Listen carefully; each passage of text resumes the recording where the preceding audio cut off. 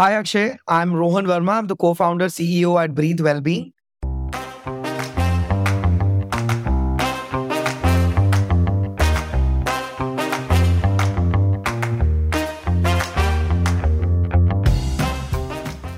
Imagine a disease which kills 1.5 million people each year, for which there is no vaccine and no easy cure. You may have guessed it, we're talking about the lifestyle disease diabetes. In this remarkable episode of the Founder Thesis podcast, you will get to hear how two engineers with no medical background ended up creating one of the most successful diabetes reversal solutions in the country. Rohan Verma started his venture while he was still in college, and that entrepreneurial spirit is what propelled him to create Breathe Well-being, a diabetes reversal platform that is powered by content, coaching, and community. Rohan shares his roller coaster journey of building a bootstrapped health tech business, facing multiple near death circumstances despite getting into the YC program and eventually sticking through it to reach where they are today.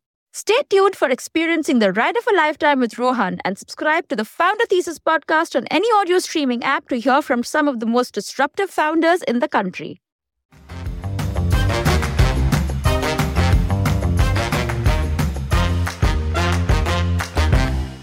What's your elevator pitch for Breathe Wellbeing? So it's we help people prevent, manage, reverse type 2 diabetes. That's what we do. And how we do that is we have a clinically proven digital program through which we help people with type 2 diabetes to lose weight, control their blood glucose, and here's the best part. We help them get off all medications completely. And how we go about that is we have built our verified protocols in diet, exercise, and meditation, and we deliver these same verified protocols to a very unique 4 C's approach. We're the pioneers of these 3 C's or 4 C's approach. So one of which is coaching, second is community, curriculum, and champions. It's been 8 years we've been in this space. We've grown almost 10x every single year of our existence. This is completely direct to consumer and word of mouth and organic. But when I started as an entrepreneur, we were B2C, then we became B2B for the longest time, and then we came back to become direct to consumer. So I'm a second time founder in the healthcare space. Previously built a profitable B2B well-being venture where we were creating these well-being programs and selling it to corporates across Asia. And my past life was an investment banker with Nomura and a strategy consultant in McKinsey and Company. And prior to that, I was an entrepreneur back in my college days where I built like an edtech startup and sold that off in Singapore. So that's been my journey in the last 11 years. Amazing. Let's start with the first venture. You built that edtech startup and you sold it in Singapore. What was that one about? It was a technology sale, very small, and it was a location based learning, right? And what we had built was like people could just, instead of carrying large notebooks and books to classrooms, so that we had like a huge university, so people had to carry books and notebooks to classroom. We just, and cloud was a very upcoming technology back then. AWS was really pushing it hard, 2010, 11. So what we did was we created these smart classrooms on top of each lecture theaters.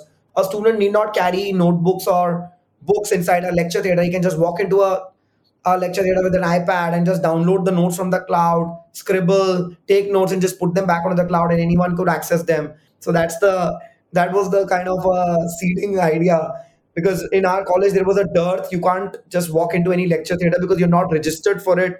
You wouldn't have access to those notes or books. But what I did was I kind of built something as a rebel in parallel, and now anyone could walk into any classroom.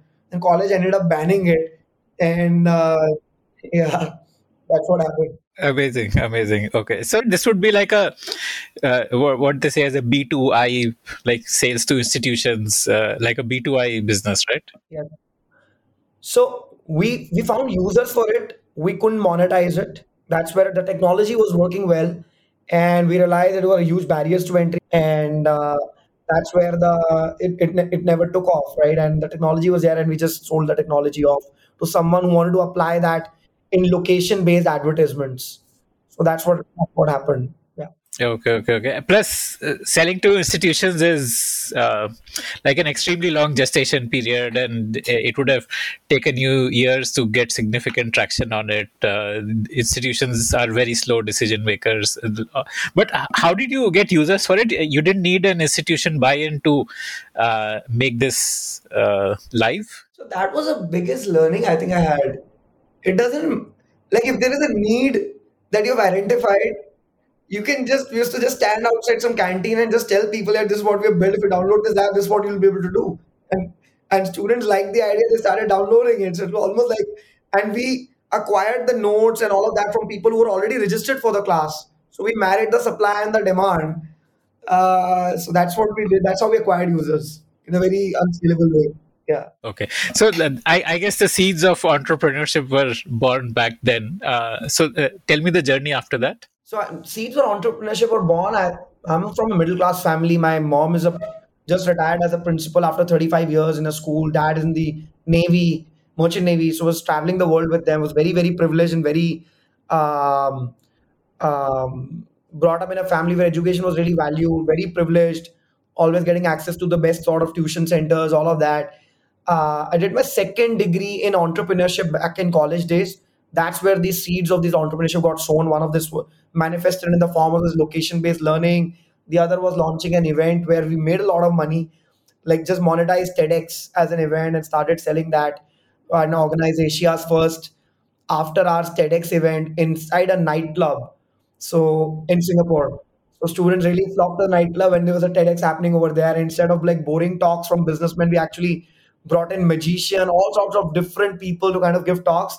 So so we became really popular because of that, and that is something that kept on running in college. These were like the early seeds that were sown, and when the edtech thing was not flying, did not take off, I came back to India to work in banking because that's what all the more credible people in my batch, more established people in the batch who had higher GPA were doing. So followed the Yeah, that's the B school dream is to join either investment banking or consulting. yeah, yeah.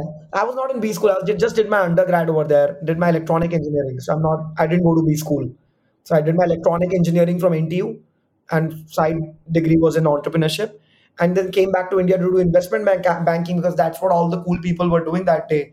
So I realized that maybe I'm not a startup guy. I should just do this cool things. And I realized that was the biggest mistake of my life, just following the herd mentality and locking myself in a huge company. And that was like a kind of almost like a torture for me, like 10, 11 months working in investment banking, 14, 15 hours, meaningless work. And I quit that job without having another job in hand. My parents were super scared, like what this guy is up to. He came back to India, and everyone goes to Singapore and take up a job there. He comes back to India and quits the job because it didn't work out for me, man. And then was obviously feeling really low in life. Startup didn't work out the way I wanted it. Went into a high flying job. I completely hated it. My boss completely hated me. Like a love hate relationship. And started doing some odd jobs. Just became like was preparing for my CFA level 2 back then, but also didn't want to come back home. I was in Bombay, the city that has just given me everything in life. Just love Bombay. Didn't want to come back home to Delhi like a loser, because I felt like a loser if I'm coming back home. Was interviewing for like insurance agents jobs, so just did that for 3 4 days, selling insurance door to door, because that's what I felt confident about, right? If you give me something, if I understand that product, I can connect with others and make them see the benefits of it, which is actually called as selling, right? Did that, tried some odd things as well, did some opening acts and stand up. That was an in thing back then, 2011, 12.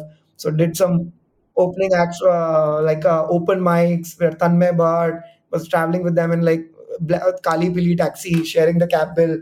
So 2011, 12. And then McKinsey decided to interview me. I thought it was just a fluke, and that's when I thought there was a new gear in life that I was given.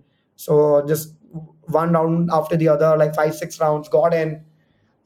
Simply thought that I'm going to be a back end analyst, but there's no such thing over there, which I was interviewing for, and I was looking at the entire interview process as a just an experience, but just got in. It was a roller coaster ride. Then I had a fantastic time at McKinsey. Was in 23 countries in 2 years, worked across 7 sectors, work, and just the kind of responsibility that was given, just that gave me a lot of confidence as a 23, 24 year old. You're in boardrooms, are expected to navigate tough situations and influence heads of verticals. So that really pushed the envelope of my learning and confidence levels. and the competency was anyways good getting built when you're slogging for 15, 16 hours a day. So that was like a turning point in my life. 2 years working there, made great friends, learned a lot. But after the end of the 2 years, I think that's where the seed of the man's search for meaning and man's search for joy just kicked in again.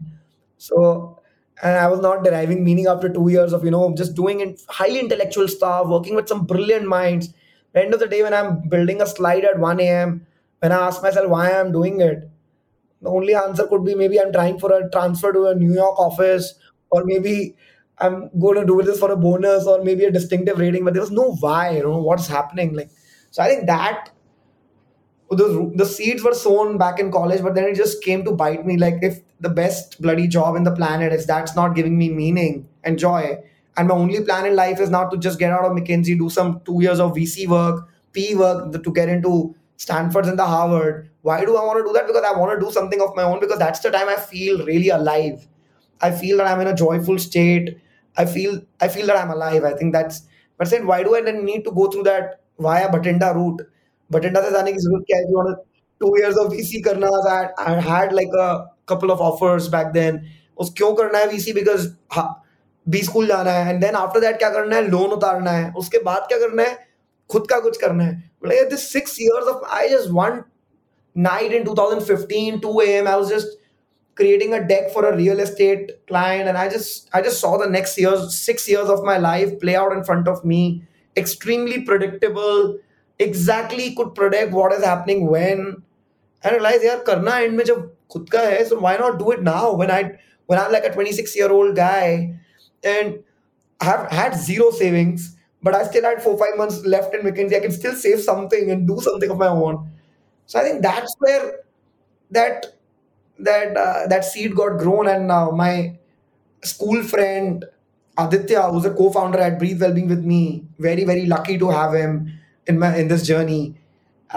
He was heading to B school, Carnegie Mellon, and we ended up chatting for like many months, exploring some weird ideas, right from dating apps to something like Urban Company, Urban Clap, or something like a housing.com, which was like the in thing back then.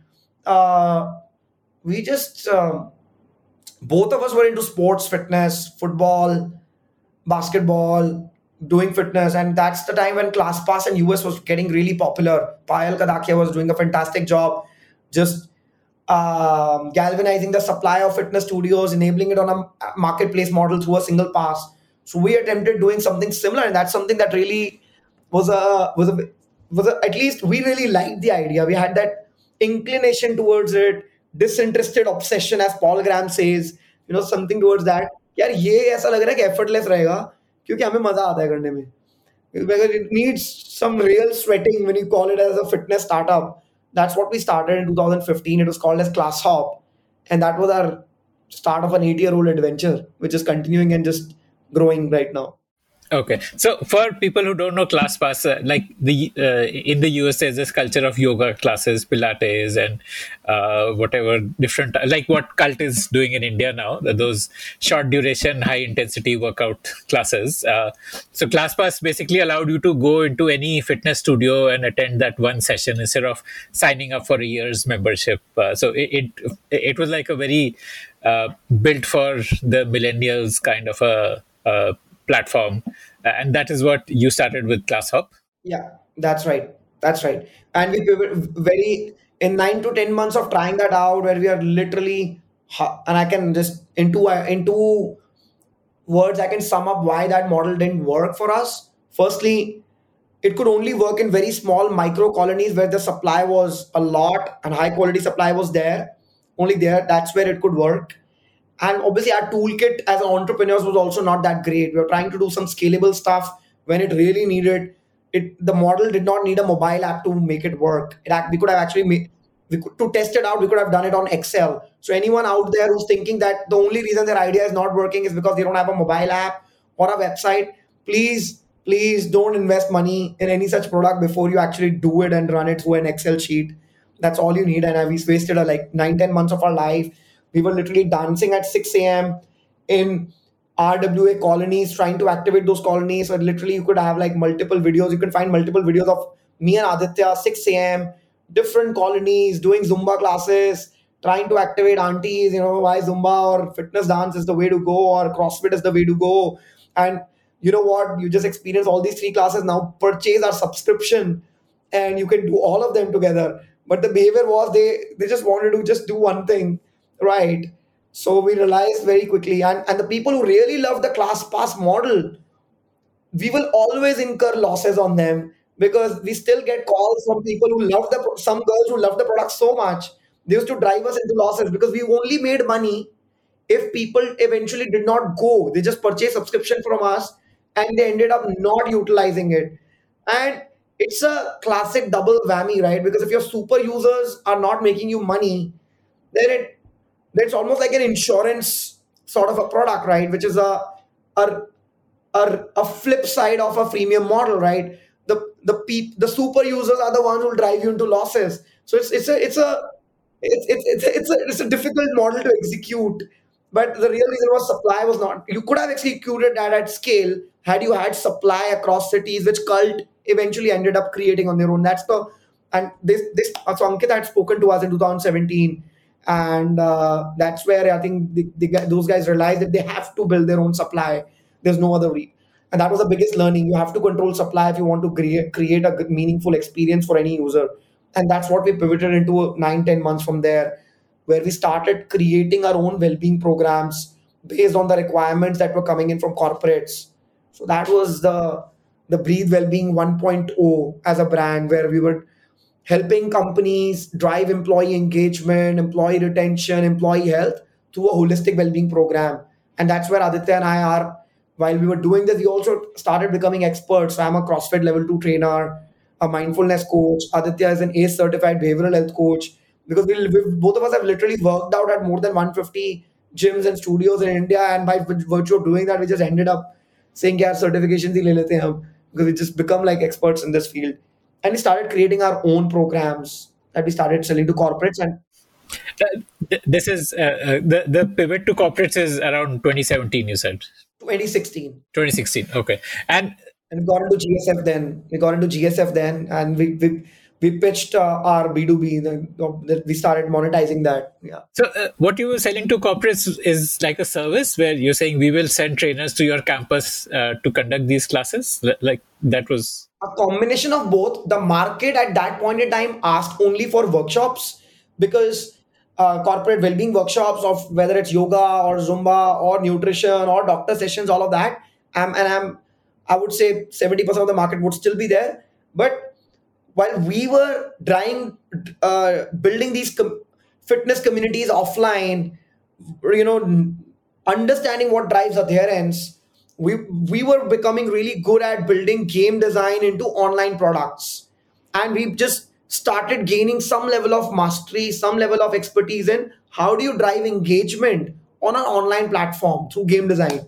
So that's something that we kept doing. And then when corporates saw the power, that whatever session that they did offline, which was very expensive for them, it used to at best activate only 1 to 2% of the employees. The online program that we did, we kind of mastered the art of marketing. How do you kind of activate employees into participating, and then how do you kind of make them uh, make higher number of employees retain onto that. So we launched some challenges, whether it was steps challenges or fitness challenges or nutrition challenges or a weight loss challenge. And we did that really, really well. So HRs really loved that because they had never experienced this sort of engagement from anyone. So we ended up having like accounts who were paying us, literally committed to paying us 3.5 crores in like 3 years, and which was like a huge deal. So our entire 7-member startup was literally profitable in no time, before we hit 2018, doing some 2.5, 3 crores of revenue, and having 50,000 subscribers who are engaged. So I think that was it, and that was the time we realized we have something that's going for us, but the TAM was not that high. So I think while doing sales, we realized we had to influence the corporates to create budgets for such a thing. So that was another learning. Okay, if the client is already not spending on it, it's very difficult. It requires a influencing of another level of marketing or PR of another level to influence them to create those budgets. And only the budgets can only get created if you are helping a client directly increase revenue or directly decrease cost. There cannot be any hops involved. So that's why we realized our time is low, and we were just kind of, at least I as an entrepreneur was just realigning my internal expectations, going through some low times, um, some really really low times back in 2018 and 19. Yeah. Like you thought that this would never be more than a couple of $1 million ARR business. Yeah. So that's what was sinking into us while we were doing some business development. That at best this is gonna be like a 3-4 million sort of a business in 5 years, and it required a lot of push sales. Push. Only like a Fortune 500 company would be willing to invest in this for their employees. Most companies would just see this as a like a luxury spend, not really something they. Even for Fortune 500 companies, it's like a good to have sort of a thing, right? It's not part of their core competency or core business, right? So that realization, I think it took us a while to internalize that, because the entire year of comfort, which was profitable, the first year that we started drawing salaries, I think that just blinded us to quickly have that realization, was this is, we're just kind of wasting our time probably, because there are no, it's not going to be like 1,000 clients are not coming in and buying and doing like purchases worth 20-30 lakhs a year. So I think that feeling started sinking in 2018, when after 1 year of BD, it was not much to show, like 10-15 clients across Asia. And those clients loved us, and they still love us. They still call us. When are you launching B2B? And we say, no, we're not. But they still love us because we did that really, really well. We went really deep into it.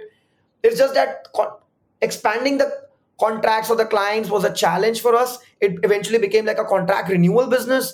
And that's where Aditya and I stop deriving meaning out of it, because if all we got to do is just keep some stakeholder happy in a company, and that's all it takes to get a renewal, then somehow that just stopped itching the entrepreneurship kida in us. Yeah, it was like we're not building something that the world needs.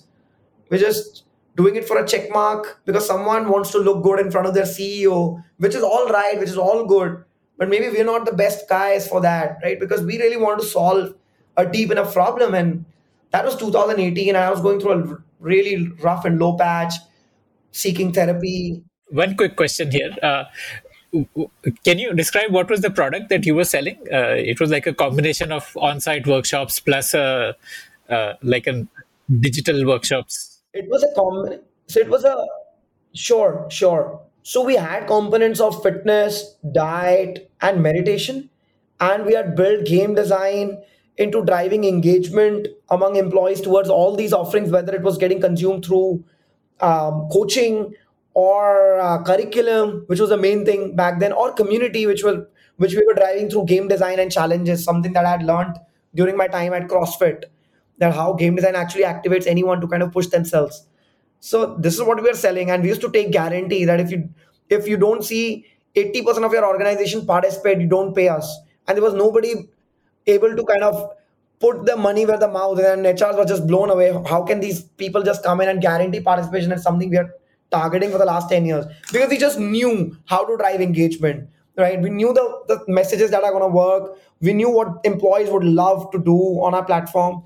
So that gave us the confidence to at least, tell, like, if you don't see 50% of your employees on our platform, don't pay us anything. That literally was our promise to employees, and they were blown away by that.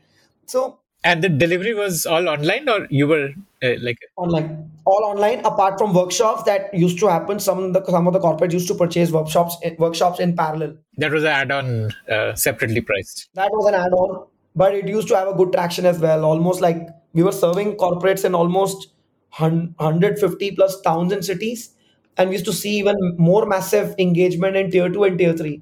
And this is exactly in this model where we had the insight.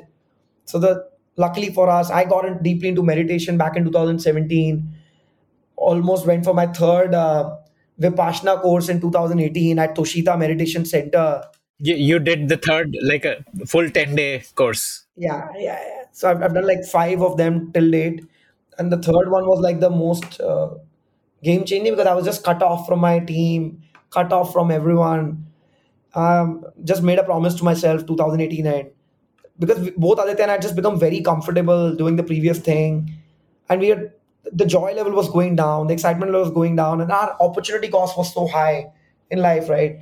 So, and the business was not really going either going up or going, and it could not be killed, right? We built something that could not be killed because we had like contracts for like 3 years. So, I think one clear thing that I learned was that we got to build something for our own joy first. If it doesn't give us joy, then we won't last in whatever we are doing. So, where can we harbor our disinterested obsession? So we still figure that we still love well-being as a space. We still love diet and exercise and meditation. We just hopelessly in love with that field, and we were just hopelessly in love with what we do. But it's just unfortunate that the market is not there. So we just started asking ourselves, can we just upsell to corporates a bit more? Just create even a bigger promise, a 10x promise. And that's when we saw what Livongo Health was doing in US, and we got motivated and inspired by it. And we said, is there an opportunity? And when then we looked at our data, all these 50,000 subscribers that we had in corporates, and we always thought that we are building those digital well-being programs from millennials, people who are just like Aditya and me, below the age of 35. But when we looked at our data, 50,000 subscribers, and you always get learnings from watching what your super users do, because super users make your product. You never make your product. It's the super users who tell you what to do. So I think thankfully for us, we had that insight back then. The 20% of the user base were our super users who were spending more than 30 minutes on our platform. We decided to just go deeper into that. Interestingly, more than 90% of our super users turned out they were not millennials. They were literally, most of the super users were not millennials, and we thought something's wrong with the data. How can it be that 90% of them are above the age of 35? We built something so mobile app focused. This doesn't make sense. Something's wrong with the data. We decided to interview those people, and we realized those are the people within corporates who actually had a need for what we were doing. These were people who were suffering with type 2 diabetes. These were women who were suffering with PCOD. There were other men who were suffering with blood pressure or hypertension. And what they unanimously loved about us was uh, the game design aspect, the community aspect. Men with type 2 diabetes were actually teaming up with other men who had type 2 diabetes, and they were sharing their blood glucose readings with each other. Women with PCOD, they were motivating each other to just get fit and just get rid of PCOD. That just gave us the insight. Maybe this is what we need to focus on, chronic diseases.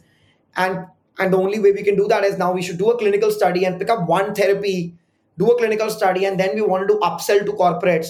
कि ये आपके, this is your 5,000 employees, but did you know that 500 of them have diabetes or PCOD, and we have, boy, do we have a specific program for you, and we can upsell. That was the whole thinking. And we decided to do a clinical study on type 2 diabetes. Why? Because my mother was a type 2 diabetic. Aditya's father was a type 2 diabetic. They're very much alive and healthy right now, but they're no longer type 2 diabetic. And we made them part of the clinical study. We did that on 181 type 2 diabetic patients. There was a family doctor of ours who allowed us to run this on his patients, and graciously we accepted that we need to do this clinical study before we speak to anyone in the corporates. And interestingly, we were really stuck up because we had built, what we had solved for was, how do you make patients adhere to lifestyle interventions? That was our USP. It was emerging as our USP. And within like 2 months of these doctors patients being put in the program, we they started coming with their friends and their relatives कि आप इनको भी enroll कर लो, इनकी sugar level high है. And we used to say no to them. No, our program is only meant for corporates. You're not the right sort of customers for us. Please go away, because we want to do B2B. I don't, because we will not know how to scale when you guys come in. So we literally, because, and these people are bringing their relatives because they saw their insulin levels go down. The insulin that they were taking in as injections, the doctors were reducing their insulin units. The doctors were reducing their medications while they were part of this clinical study, and they were blown away. Sharma ji sitting in Rohini had never seen his 10-year-old medication go down, and he was delighted by this clinical study. And we thought, well, boy, we have something interesting, and we thought we should raise funds now. This is 2019, and guess what? I had like 73 investors reject us, literally saying, Okay, one quick question before we come to the fundraise story. What were you charging corporates, like a per employee per month or a per employee per year kind of a? 100 rupees per employee per month, so 1,000 rupees per employee. But if they're taking it in bulk, it might come down to like 50 rupees per employee per month. Like for one. What would you charge for the diabetes product extra?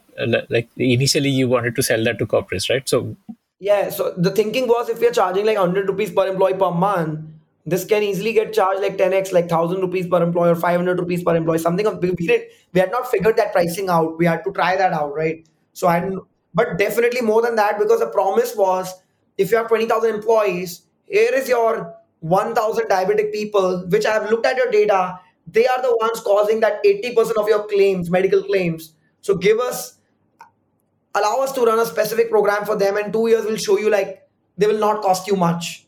So this was becoming the pitch for corporates, which before that just things just started changing for us in 2019. We never got to doing that. We just couldn't penetrate that because there was too much of stakeholder management. HR did not have that as their KPI. Someone else wanted to reduce cost. So it was just too much of stakeholder management, because India, this model works really well in US, where it's in the interest of the employer. The insurance cost is so high, it's in their interest to actually reduce it. That's why they do self-insured. They have a self-insured model. Most of the employers have that. So they are kind of incurring a lot of cost. It's going out of the employer's pocket if the employee is sick or employee is kind of diabetic and is costing them a lot. Here, the interest, it's costing the insurance provider. The employer is paying for it. You have to show results to them, convince them so that they will kind of give a discount to the employer. So I think it's those frictions that we were kind of getting caught up in back then in 2019. I'm talking about that time. And this is like just two such accounts. So my data is also limited to such large corporate accounts. So anyone looking to try this, the times could be completely different. They should feel free to try. because the showing ROI was not such an easy thing to do. It would take 2 years before an insurance company would actually give a reduced premium. I still believe this is possible, but I think timing could be becoming better in the next 5 years. Eventually, we will get there. Okay, so let's come to your fundraise journey. 2019, you decide, okay, let's build a B2C side of the business and raise funds. Then what happened? No, we never thought of raising B2C. We actually wanted to raise for our previous venture where we wanted to push the diabetes thing through pharmacies, through doctor clinics. That's what we had said, and corporates. Every investor I met, they wanted to invest in the profitable company of ours because this was not proven. We want to sell it this at some 7,000 rupees for 4 months. Everyone thought nobody in India is going to pay for an online program. They just kicked me out of their office, and nobody's going to pay for an online program. And while we were reading up what was happening in that clinical study, which was still running in parallel, interesting thing, we launched it as a diabetes management thing, but people were getting into remission, diabetes remission. This is something that we learned while doing that clinical study. People were actually reversing type 2 diabetes, and no doctor was willing to believe when we were telling them "Okay, we actually can reverse type 2 diabetes through online." So we were actually, the distribution guy will actually distribute our product. He wasn't ready to believe in the efficacy of the program. Investors thought that it's too risky. Like, who's going to pay for something like this? It's never been done before. So we were like, this was the lowest period of my life. Probably if a bunch of doctors Probably if a bunch of doctors had gone to investors, they might have had a different response.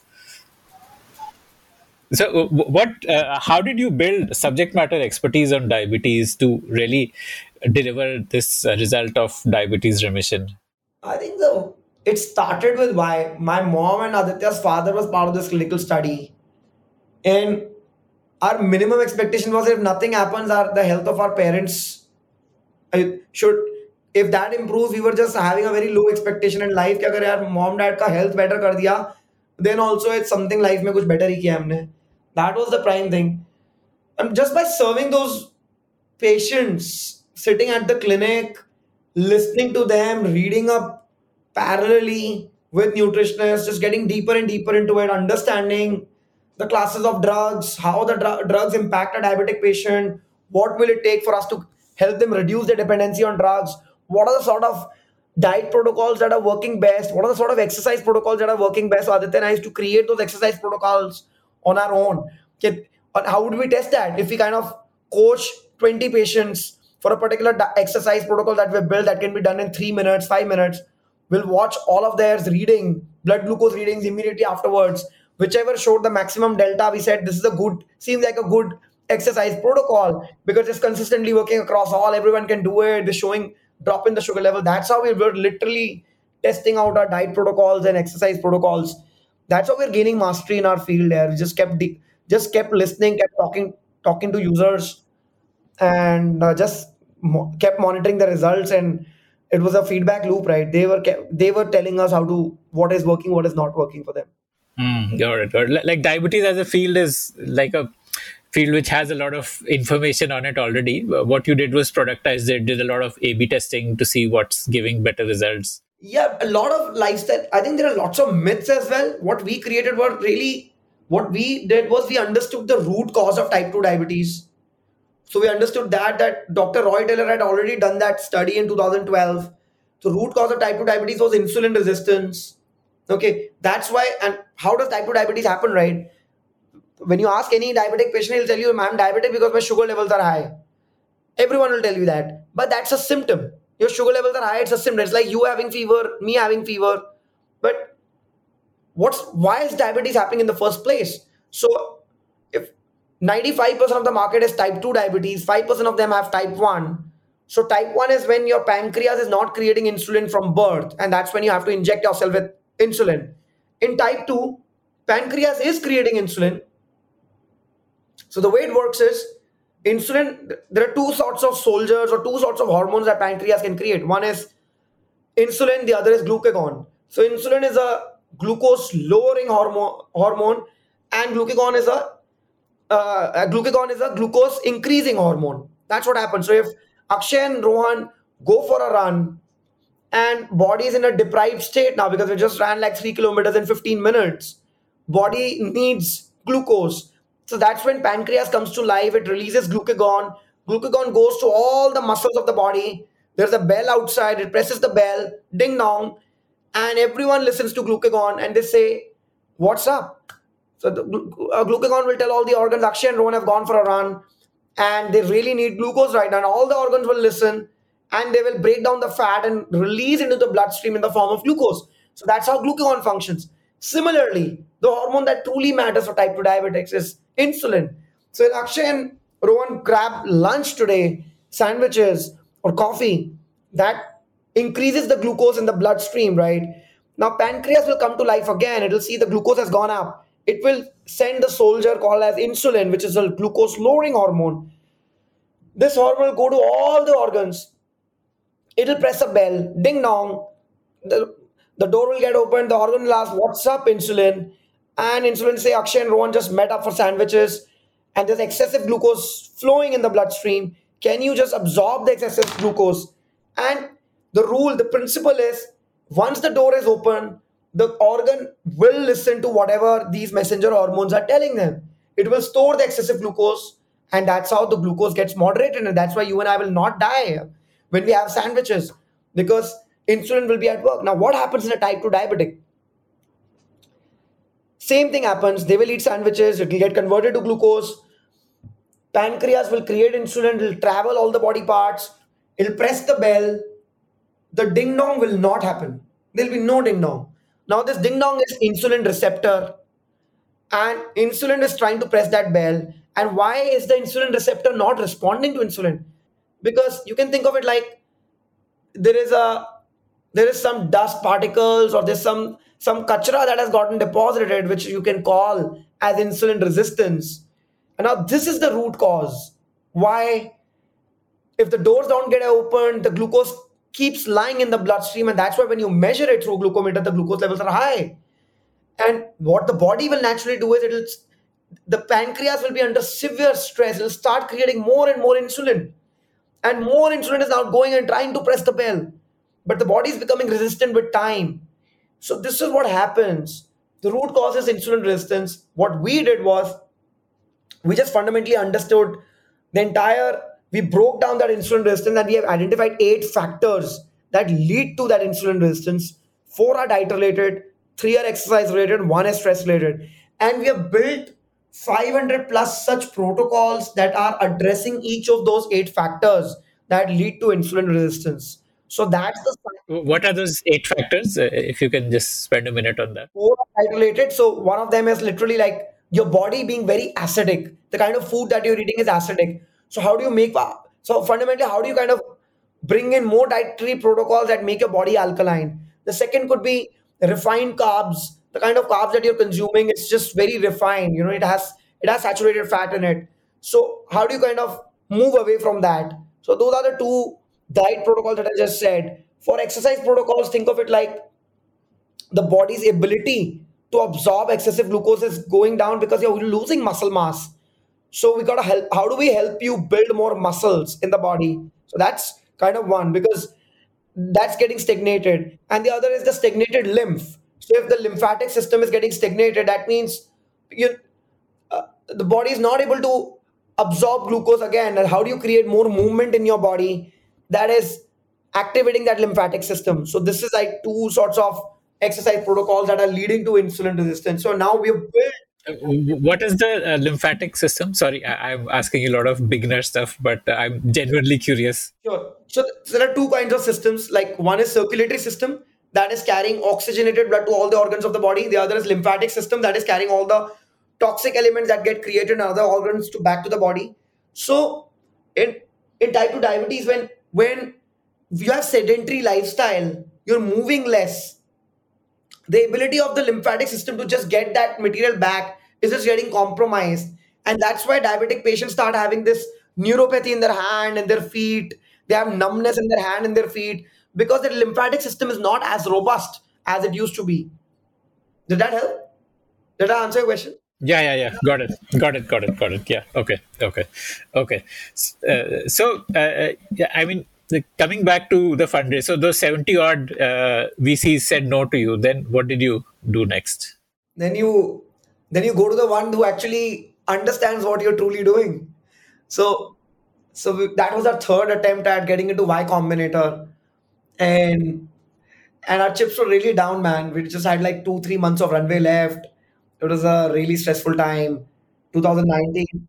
Because you were not doing much effort on corporate sales, so that's why your runway had come down. Okay. We were a 10-member team. Initially, only one person was doing that clinical study, but the gravity and the pull of that product market fit was so much that by within 6 months, 9 out of 10 team members were actually focusing on that. That was creating zero revenue, and only one person, one analyst, was just doing BD sales, and he was having a hard time retaining the clients because suddenly Rohan and Aditya had vanished from all the client sites, and they were just doing what was giving them a lot of joy, right? And we were just sitting outside inside that clinics or doctor clinics and trying to push that model in different ways. So that was a really low time for us here. We were literally at crossroads back in July, and I was having some health issues as well, just getting hospitalized because of my throat, uh, having like our own mental health vertical in the company. I was seeking therapy as well, and I was just not getting time in my own via my own counseling team, but I was just very very open to that. I think that's was the one of the lowest periods because nobody was biting our story. Nobody believed in that diabetes model that this could actually be. And we were always given examples. अगर healthify me बड़ा नहीं बन पाया तो आप कैसे बनोगे? Something of that sort. Nobody has done it before. Healthify Me was on the same lines, like a online product to make you. Yeah. And back then they were also kind of, after 5 6 years, they were still yet to do like a 10 million ARR. Nobody had heard that they were going big. Now they're doing really well. So I think it was just becoming, those sort of tough questions has never been done. How is it possible? But I'm showing them data, it's happening. But I think people want to see momentum in the market rather than data of one on nobody sort of an entrepreneur. So I think it just felt really really low back then 2019, and we just went all in into our preparation for getting into YC. I think in spite of I feeling so low back in August, and that's when I actually met my life partner as well. So I think the best part that happened in my life was I met someone who just believed in me unconditionally. And she told me later on, she never thought this new model will work, but she just loved my passion for it. And She was herself stuck in an investment banking job. Her name is Pooja, and she just saw like a respite to her life that helping me just gave her a lot of joy. And for me, it was like someone is just helping me so much. Like I better do a good job at this model that I'm trying. And the entire team of 10 people, we just galvanized behind that, truly believed, and we just and at YC things just clicked. Yeah, we just prepared really hard for it, showed them traction. These are 300 people who truly love us, and we are acquiring them through all sorts of channels. I think that changed our game. Getting into Y Combinator, and we were like the last offline batch that was working out of Paul Graham's garage 2020, and we then we suddenly started getting a lot of interest from investors when we got into YC, and then we kind of started saying no to a few investors कि no, हम तो US जाके raise करेंगे funds क्योंकि हम तो YC. Yeah, and that's another story. Then that demo day never happened for us, and it was like another heartbreak in 4 months. Oh, okay. So, like the lockdown happened while your YC batch was still going on. And we got completely screwed, man. Sorry for the word. So we got really, really. That's fine. So and that was like a even bigger.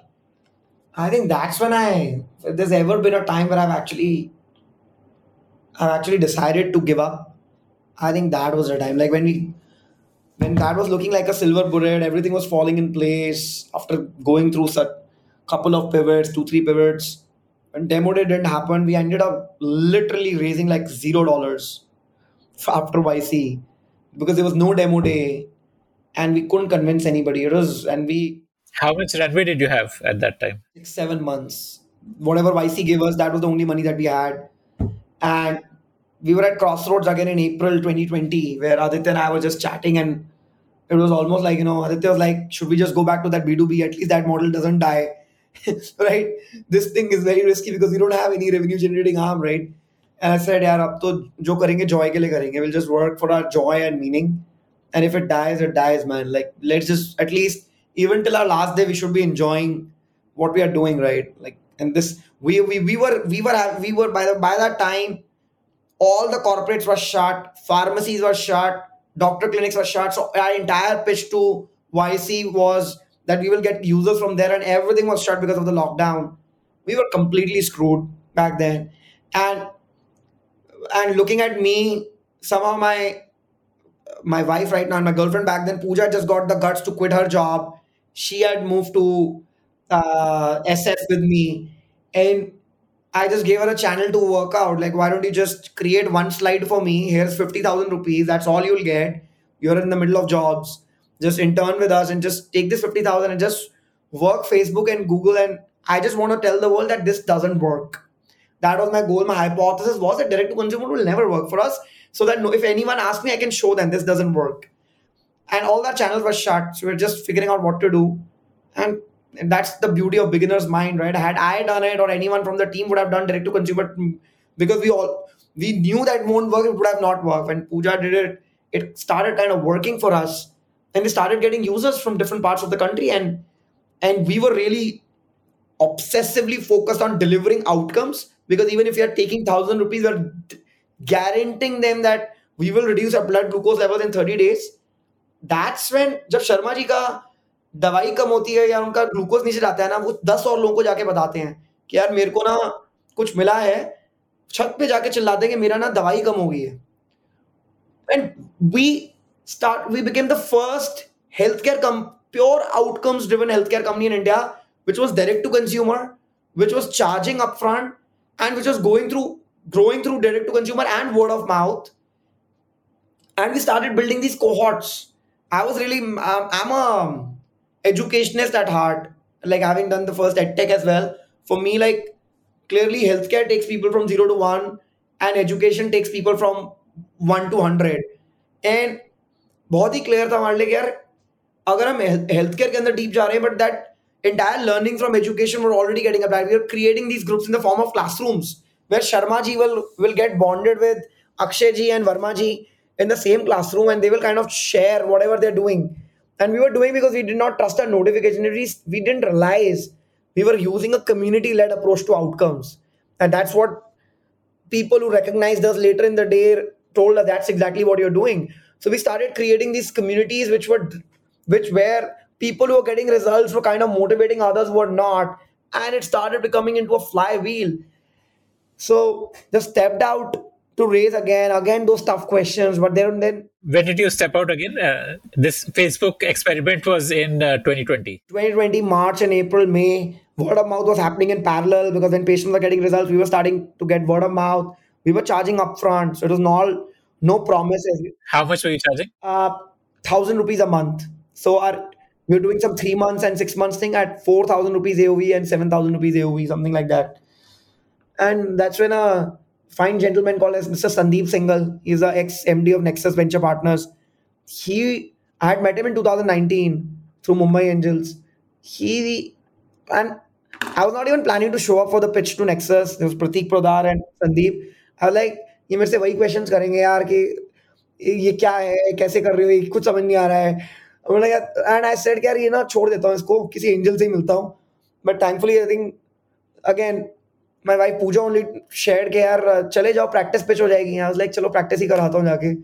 And I was just unabashedly, and I was in that zone back in July because we just had like 3 months of runway left. Extreme low point by June.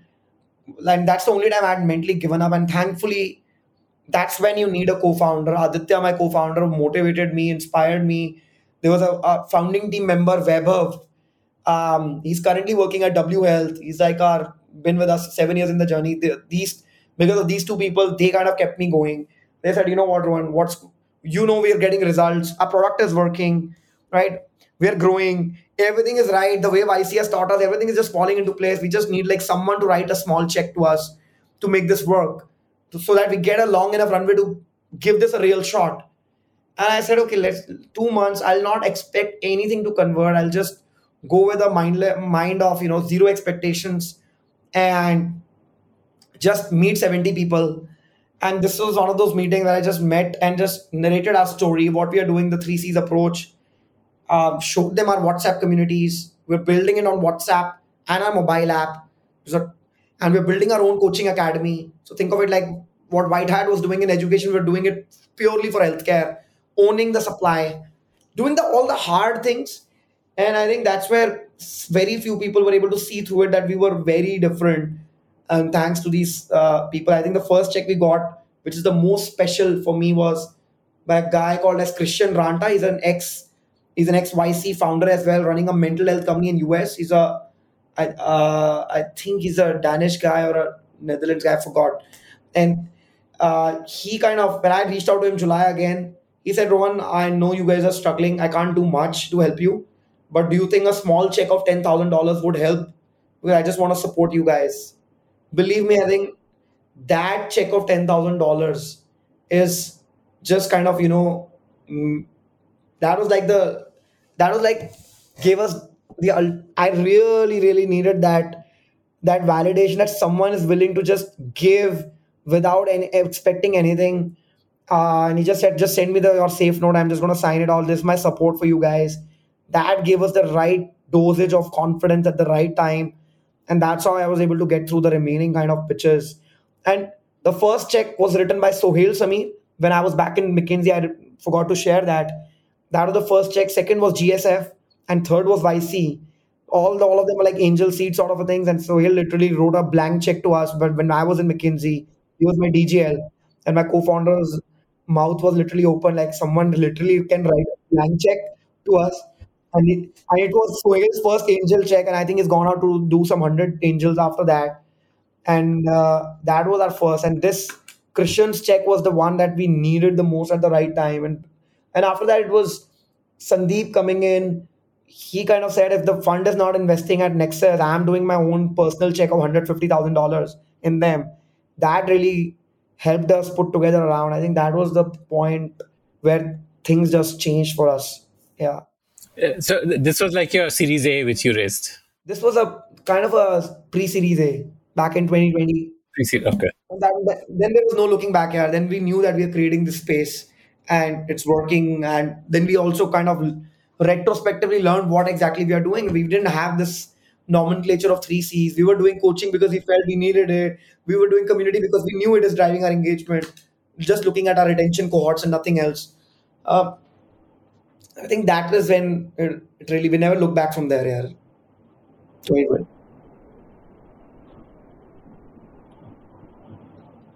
Combination of both. I think building a team, building a stronger tech team, investing in our product, investing in our coaching academy very deeply, and customer acquisition. So this is what we were doing, but majority of that was going into product and tech and just getting the basics of growth in order. Yeah. So coaching academy is like you're hiring coaches in house who then work with the users. Yeah. Yeah, we said enough of relying on other people's supply. We'll just bring in fresh nutritionists right out of college. We'll train them because what we saw was very clear, right? That beginners straight out of college, people were outperforming people who had expertise for 3, 4, 5 years because it took more time to make them unlearn what lot of wrong convictions are there. How do you manage a type 2 diabetics? Lot of wrong convictions because our approach is very contrary to what sort of protocols will work and when they will work and how they will work. And we have tested out on thousands of people right now. So we thought that a nutritionist who just someone who just has a passion in nutrition, just out of college, we just want to train that person, make them into a health coach. So one is our toolkit of the protocols, the content piece, the knowledge of diabetes reversals, the protocols. The second is the behavioral change aspect, converting them from a dietitian and a nutritionist into a health coach. So those are the two things that we teach them in our coaching academy. So a coach is like a all-round coach, or a person has multiple coaches, like one coach for diet or one for workout and so on. Like how does it happen? So main coach is a health coach who's a specialist in diet and a basic in fitness. We have a fitness sort of live classes happening separately, a fitness academy separately, where once or twice a month you can take a fitness plan and then practice it on through our classes. But basic is the health coaching. That's our main thing. These health coaches are in a way like your customer success team. It's their job to make sure that people. They're the heart. So think of it like in the healthcare that we're building, doctor is at the back end who's kind of titrating the medications. We have built our own proprietary medication down titration grid. So doctors are kind of looking at the data that is result. So they're closely monitoring patients, looking at the engagement data through which their blood glucose levels are going down, and then they are down titrating the medications by consulting them. But who is at the heart of the center is the athlete. We call all the patients athletes in the program, and the coach and the community of which the athlete is a part. So athlete is literally participating in the community protocols and is interacting with the expert, which is a coach. So that's the heart of the program. Yeah. So you do the prescription also for the medication they need, like because you have doctors on pair. But the goal is to eliminate. Yes, we do. Yes, we do that. We do that. We initially started by just asking athletes to go to their doctors, but we realized that was way more operationally intensive because so there are two things in glucose, right? If it goes up, it's hyperglycemia. If it goes down, it's hypoglycemia. Hypoglycemia is even more dangerous if your sugar ratings are going below 70. So if there is, because our protocols are so efficacious and it takes so much of ownership and driving adherence through our community protocols, the sugar level starts dropping very quickly. And that's where a medical intervention is needed quickly because the person cannot get into hypoglycemia and there cannot be an operational delay. So we've built our own medical academy as well. Okay. Got it. But the goal, of course, is to eventually not prescribe anything, but the doctors are there for as long as prescription is needed. Exactly. You have to keep down titrating slowly and slowly, remove that dependency. Yeah. How do you, I mean, there's a large role of data here. You need a lot of data about, like, say, step count or sugar level and stuff like that. So have you done some tech interventions there to gather more data effectively? By tech interventions, what do you mean? Like, I don't know, you could have an IoT device, or like there's this company Ultra Human which has that patch, so yeah, like, you know, these kind of integrations. And so No, our approach is complete. We have a very contrarian approach in healthcare. We are saying we're actually delivering the highest efficacy in the world right now, and through a hardware agnostic. We're not distributors of Abbott or any such company out there. If you're a diabetic person, if I'm a diabetic person, whatever hardware you have, we're completely open with that. Almost every diabetic patient has a glucometer, and we are completely fine with that. because they have no incentive to lie to our mobile app. They're feeding in because of the engagement. They feel they want to share the readings with the coach. So we don't necessarily believe that you typically need an Abbott's patch of to get the kind of health outcome. We're delivering it through that. It perhaps could be a variant in future for us. We're not like allergic to it, but the way we realize that is, should I be shoving down additional 4,000 rupees of cost down an Indian customer's throat? And what this 4,000 rupees of cost is resulting into? What is the delta in efficacy that is it leading to? And if our efficacy is already like 2x, 3x than that of any person using the hardware, then should we invest to get from an incremental points of 90 to 95% and make someone invest additional 4,000? The rich people will anyways do it. Let them do it. So that's our approach, and we don't need it basically. It's almost like if I have to coach you, I can't have my first requirement, you have to purchase an Apple Watch, boss. I can't coach you without that. I don't think you need this, to be honest. Yeah. Okay, okay. But you do integrate with like an Apple Watch or all these fitness trackers.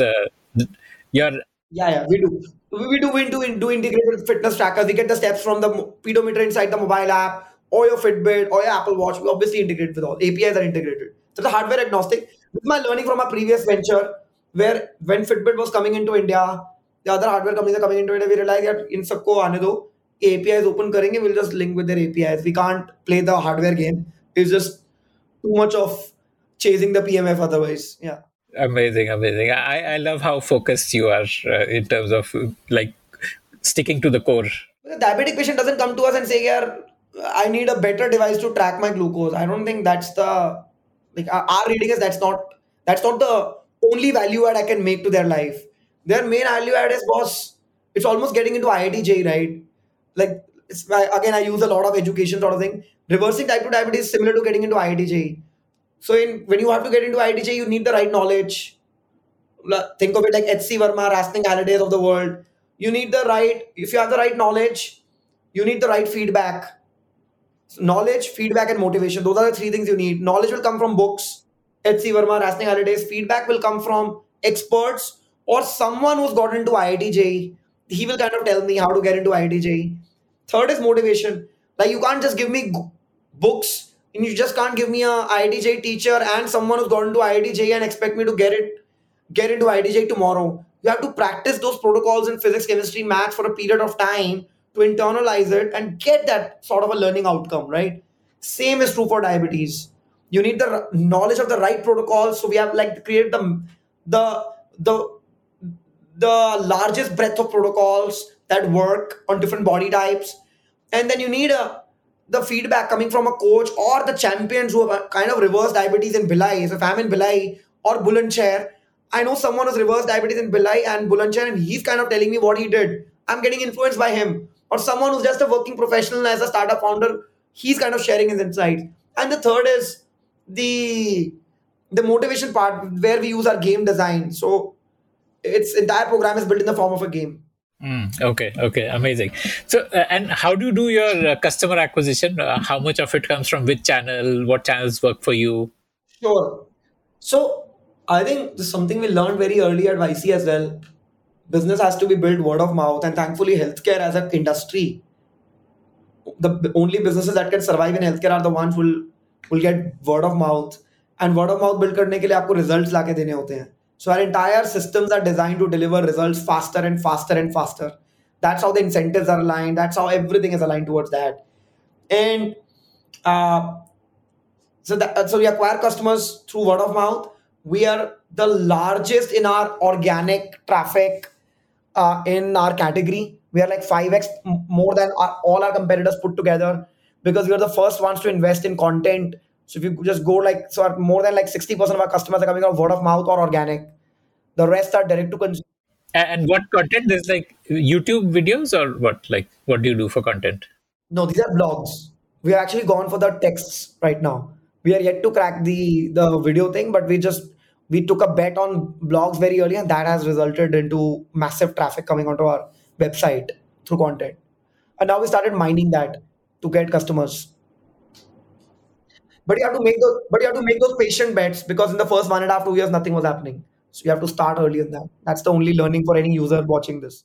Uh, do you do something to like like incentivizing current users to bring in new users, like some sort of a reward program or incentives or something? Yeah, yeah. Yes, we do that. We have incentivized inherent virality, but one key learning was nobody's nobody is only doing it for incentivize. If they have not yet themselves received results, they will never refer. I will never refer a program if I'm not happy with it, I'm not seeing results to my friend, even if I'm getting money, because my reputation is way more important to me.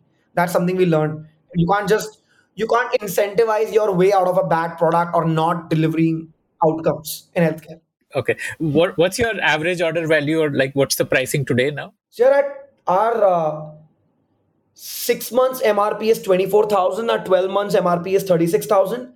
But after discounts, 6 months is at 12,000 and currently right now, and 12 months is at around 16, 17,000. So 12, 13,000 for 6 months and 16, 17,000 for 12 months. And like your initial hypothesis of selling through doctors, selling through pharmacies, has that progressed, or is it like direct sales only? It's direct right now, but interestingly, there are lots of doctors who have undergone the program themselves for their diabetes. They are starting to refer it to their patients. We're starting to see that wave come in now in Delhi and Bangalore. That started happening. Is it like as lucrative for a doctor, like say, you have that affiliate marketing program with e-commerce companies? So is it similar to that a doctor can get a reasonable revenue stream? No, yeah, I think right now they're not. It's not a commercial sort of arrangement with any of them. They're doing it because they feel their patients need it for their lifestyle intervention, and they've seen their other patients get benefit from it, or they themselves have undergone the program. Either of the two things. But that could be an interesting model, right? Like an affiliate kind of a model for doctors. Could be interesting. I think offline is like 90% of the market. It could be an interesting time for us to venture. We have already proven our clinical results by publishing our results with ADA, American Diabetes Association, European Society of Endocrinology, American Association of Endocrinology. We've already published our results. And right now, when I'm meeting doctors, almost all doctors recognize that diabetes can get into remission for a certain section of diabetics. It is possible if they are there. So now the awareness of the category is also built in the last 4 years. So it's a great time actually. It just feels like that. Could be a good could be an interesting time. I don't know. We've not tried it, so we don't know. But could be an interesting time. Let's see. And what about selling through corporates? Is that happening? No, yeah, like there's just too many channels right now. We've not. Yeah, we just our hands are full with our organic and our word of mouth and some paid channels. Yeah, our hands are full with that. Amazing. What's your ARR now? So we've reversed type 2 diabetes for like more than 50,000 people in our total lifespan, and we are on track to get to our 1 million reversals by 2026. That's our the one mission that binds all of us. Which, but what's the ARR like? What do you think this year you will end at revenue wise? Here we will. So that's not a public information, ARR. So we are on track to do like a 4x, 5x every single year from here on. And we have already doubled our unit economics in the last 6 months. Our repeats are really strong, probably the highest in the category by a very good margin as far as the latest data we know. Because people are renewing their membership. It's like a biggest sort of a surprise to everyone who hears about us. And why do they do that? Think of it like all these athletes were inside the hard jail. We got them out of the hard jail and they never want to go back there. They are so excited about being in the community that they renew their membership. So we have almost more than doubled our unit economics, our LTV to CAC in the last 6 months, just removing low ROAS channels and just introducing higher ROAS channels, starting to mine our organic more deeply. So that's how we kind of been doing it. And even with that, I think a 4x growth every single year from here is like on the cards for us. What's your LTV to CAC ratio? Here we've crossed two. We've crossed two in that. Okay. Some indication of like a top line, like maybe like a target, you can say that by this year we want to hit this number, or some range, something like that, just to help users get an idea. Sure, yeah. I think next year the goal is to cross like a 10 million ARR. That's the goal, somewhere in the middle of next year. That's where we would want to cross that. Amazing. So is this product also for other use cases like say obesity? The protocols can work very strongly for weight loss or obesity. So we can, so I think we will eventually, once we kind of take this particular product line, this vertical to like a 10 million ARR, we will be at an interesting crossroads. Whether do we become like the global powerhouse for diabetes reversal for the world, because 30% of our organic traffic is also coming from outside India, or or since would have already reversed type 2 diabetes for 100,000 people back till then, should we just expand into the same households? Because India is a trust deficit country, right? If you have built trust in a household by reversing diabetes for one person, then you can then sell, the same company can sell salt, the same company can sell cars, the same some company can sell software, right? So that means PCOD, hypertension. We currently get almost 30% of our referrals for other therapies, which we turn down and reject because they're really obsessed about getting our diabetes right, the community right over there. We don't want to change that positioning right now. So you're currently selling outside India also, like you said, 30% of your traffic. Traffic is coming there, but we have some word of mouth coming in from outside India, but that's not significant as of now. That's not a focus. Okay. Okay. Current focus is India. Okay. So my last set of questions is around understanding the space. So this space, I believe, is called digital therapeutics, right? Like that would be the industry jargon for it. So who else is there in this space? Who are the other companies in this space? And how, So the sure. Please complete your question. yeah, and like, what's the difference in positioning for each of those? Like there would be some separate niche for each one, right? So just to understand that. Sure. So the original pioneer in this space is Freedom from Diabetes, Dr. Tripathi, who's been doing it since 2013-14, residential clinics. We really look up to them, like what he has done for the space. We learn from them a lot. That's a digital product, Freedom from Diabetes. They became online in 2020 after COVID. Before that, they were running like residential clinics. They were offline. So we really respect them and learn from them a lot. Uh, and after that, our biggest competitor is Twin Health. It's backed by Sequoia. So they're like our direct biggest competitor right now.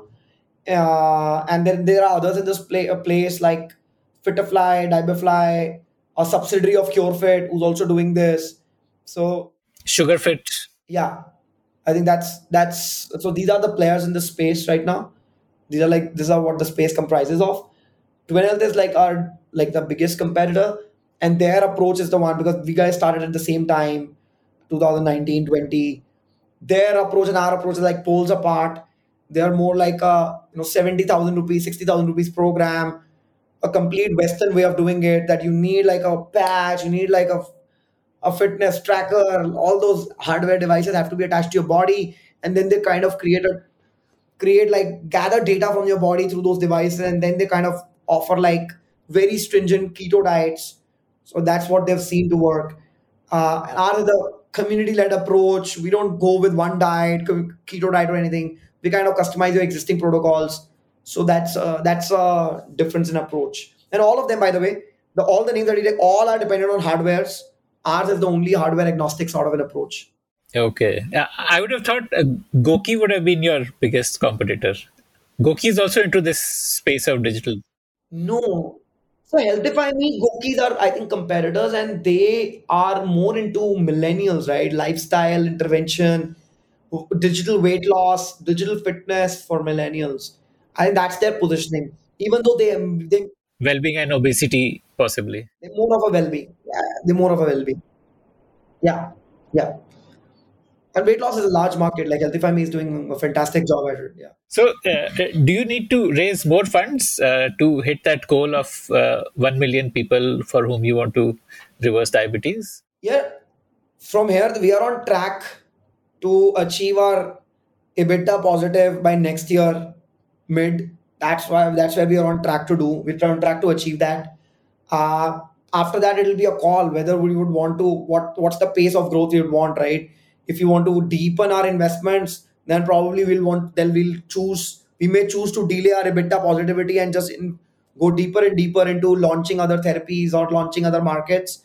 That will be a call that we'll take next year. But right now, to achieve our goal, what we have set out to do, we don't need any external funds.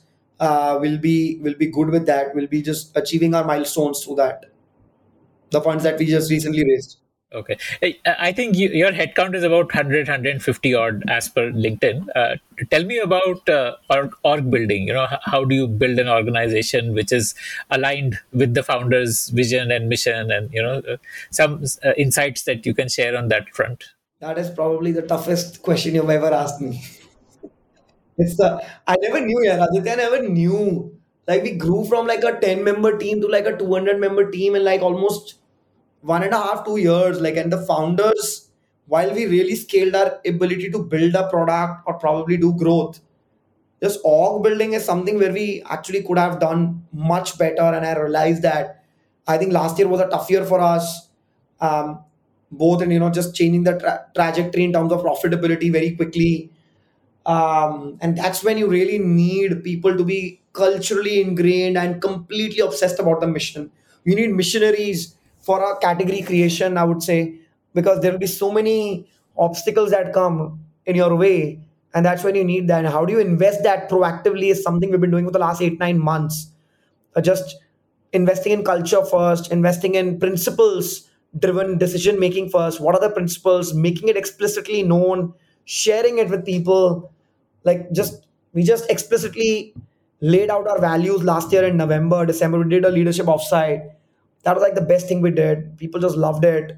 The 10 of our N-1s. Just what are the values that resonate best with us and our users, and how will we hold each other accountable towards those values and our actions. Like the values are another thing, right? Virtues, right? What are the virtues through which we exhibit those actions that will hold us accountable to the values that we are seeing, that are hanging so beautifully in any wallpaper, right? So I think then every week and every month, how do you kind of institutionalize those virtues? That we do that through town halls and just making it part of every week reviews, decision making. I think still there is a lot of headroom to do better over there, but we are in a far better place where we were like a year back, where we didn't were just solving this reactively. This is like a biggest learning curve for founders. Org building thing, we brought in leaders, exceptionally good leaders. Also because other than I realized that if we have to really build this into a large business like a $10 billion company, which we truly want to build this into, and that means like 1 million reversals and maybe like 1 million another therapy happening, we will need people, senior leaders who have done this. And how do you kind of build a culture that they would love to be part of? So you have to co-create that org with them. How do you open that up? How do you kind of not think of yourself as we are founders, just mean that we are the first people here, nothing else here, nothing else and nothing more. There's just a tag and nothing else.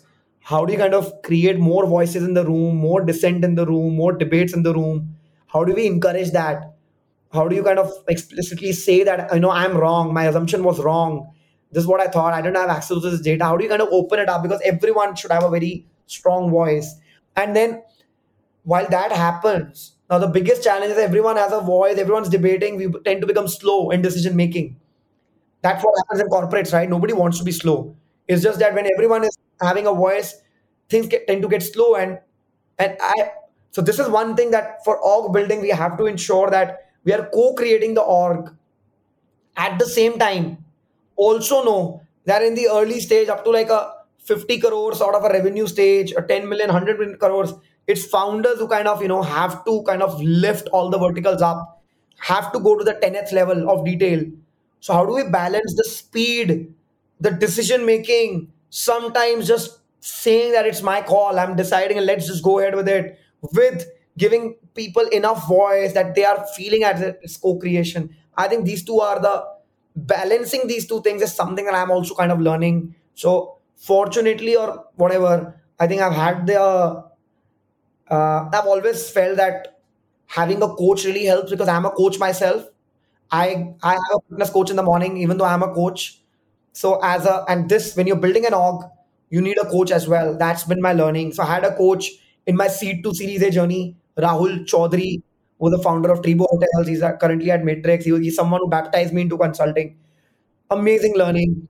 Then I had like Rahul Bhargav in my Series A to pre-Series B journey. He's currently joining us as a founding team member. He's kind of moving in from Canada right now.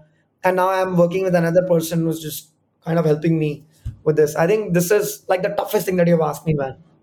Yeah. Amazing. You shared that little nugget that it's best to hire dietitians fresh out of, or nutritionists fresh out of college. What have you discovered about hiring leaders? Is there any thesis that you found that this is the kind of leaders you should hire? Like, should you hire people with relevant experience from the industry, or should you hire people from, say, consulting companies and iBanks? I've had one learning while interviewing hundreds of product managers, and can you believe it? Out of 8 years of our journey, this company has had product manager for only 6 months.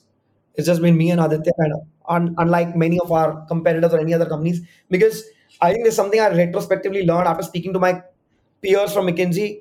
मैं बोलते हैं मुझे समझ नहीं आ रहा है यार बंदा क्या बता रहा है यार इंटरव्यू में पूछ क्या रहा हूँ प्रॉब्लम फाइंडिंग कर ही नहीं रहा सोल्यूशन ही फेंके जा रहा है मेरे ऊपर so I think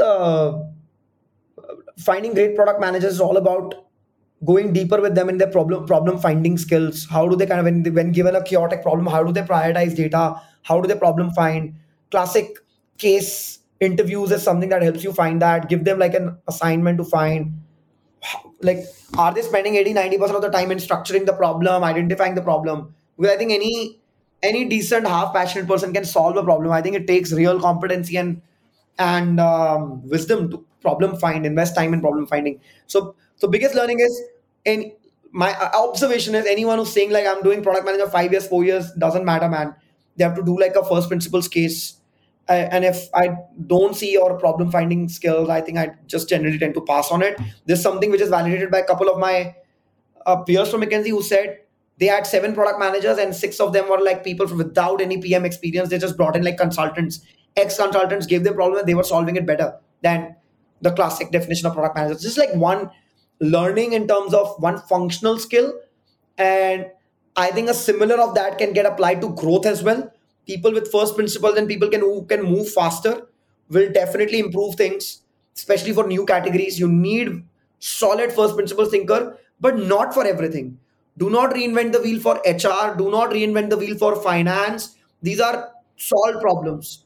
So don't try to innovate in HR and just learn from all the best cultures out there and create your own playbook. Like for us, we just read the Netflix culture code or Zappos culture code and kind of picked up whatever we could. And how do we build our coaching academy? It was all inspired by Tony says thinking for in Zappos. Like all coaches just get kind of see some sort of promotion or some sort of uptick every 6 months. All those are sort of little things we've built in the org, an org structure. An org is like a biggest tool that a founder has at his disposal. For leaders, I think while competency is obviously essential, I think traits as well. Because if you're bringing in someone too senior, are they able to roll up their sleeves and just go deeper? That's a trait for which you need to identify. Because someone who's just been part of 100 crore to 1000 crore journey and you're bringing them in 1 to 10 crores, it's going to be super hard. The person is going to find super hard unless the person has traits and virtues that he will kind of go deeper. He's a first principles guy as well.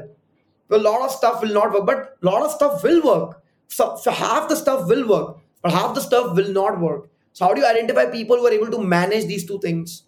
Because I think this is when you need to keep in mind when you're hiring leaders, and probably just bring in people who are just one stage ahead of the company, not 2 stages, not 3 stages ahead. That is another sort of that is also sort of an observation and feeling that I have. They just find it easier to kind of assimilate, or it just depends on the person, right? If they're willing, like we recently brought in a leader in our revenue, and he's like 10-15 years elder to me, right?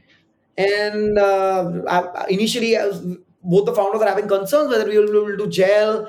Our team is of 22, 23, 24 year olds. But would you believe it? He kind of gels much better with the 24-year-olds than both founders because he's out partying with them, out drinking with them. So you need someone to exhibit those sort of things, right? Only then you kind of gel into the culture. So how cultural fit is very important there. First principles and cultural fit. I think these are the two things because these just give you like an unfair advantage. If someone is a very good cultural fit and a very good first principles problem solver, you'll always have an advantage when the situations change. Yeah. And the best way to judge a first principles thinker is through a case study, or like what are the ways? Give them a problem that they've not seen or seen before and do a case on that. How do they kind of break the problem open? Whether they are seeking, all sorts of classic McKinsey kind of case solving sort of a approach. So I think that's, at least it gives you an idea how the person will think on ground, right? When an unknown problem erupts, just take them into unknown territory and give them a problem. Let's see how they go about it. That's the way to judge. First principle. Cultural is more like talking to, doing some strong reference checks, just hanging out with them, bringing them for lunch, dinner, whatever you can, just to see the vibe, right? And your gut feeling will be there. It'll tell you whether you want to be with the want to work with the person or not. Maybe organize like a 3 day sort of a working sort of a thing, right? Just do a problem solving session. We've not we've not explicitly done that, but I've heard companies do that to really good extent. Just ensuring that, just having like a both parties have a very good chance of understanding how they work with each other. It's always good to do that, yeah. And then ensuring you have a day 30 pit stop, day 60 pit stop once they're in, so you're giving them feedback on similar things. It's a hard thing to do. So this pitch stop is like a review meeting, like general feedback and how you. General, like they're called, yeah, yeah, how, whether it's meeting their expectations, whether they're understanding their goals, what they need to do, and if there's any observation that you have that you want to share with them to equip them, those sort of soft things, they're very important. Yeah, I'm just still getting better at it, I would say. Yeah, not that great, not that great at it. Yeah. And that brings us to the end of this conversation. I want to ask you for a favor now. Did you like listening to this show? I'd love to hear your feedback about it. Do you have your own startup ideas? I'd love to hear them. Do you have questions for any of the guests that you heard about in this show? I'd love to get your questions and pass them on to the guests. Write to me at ad@thepodium.in. That's ad@thepodium.in.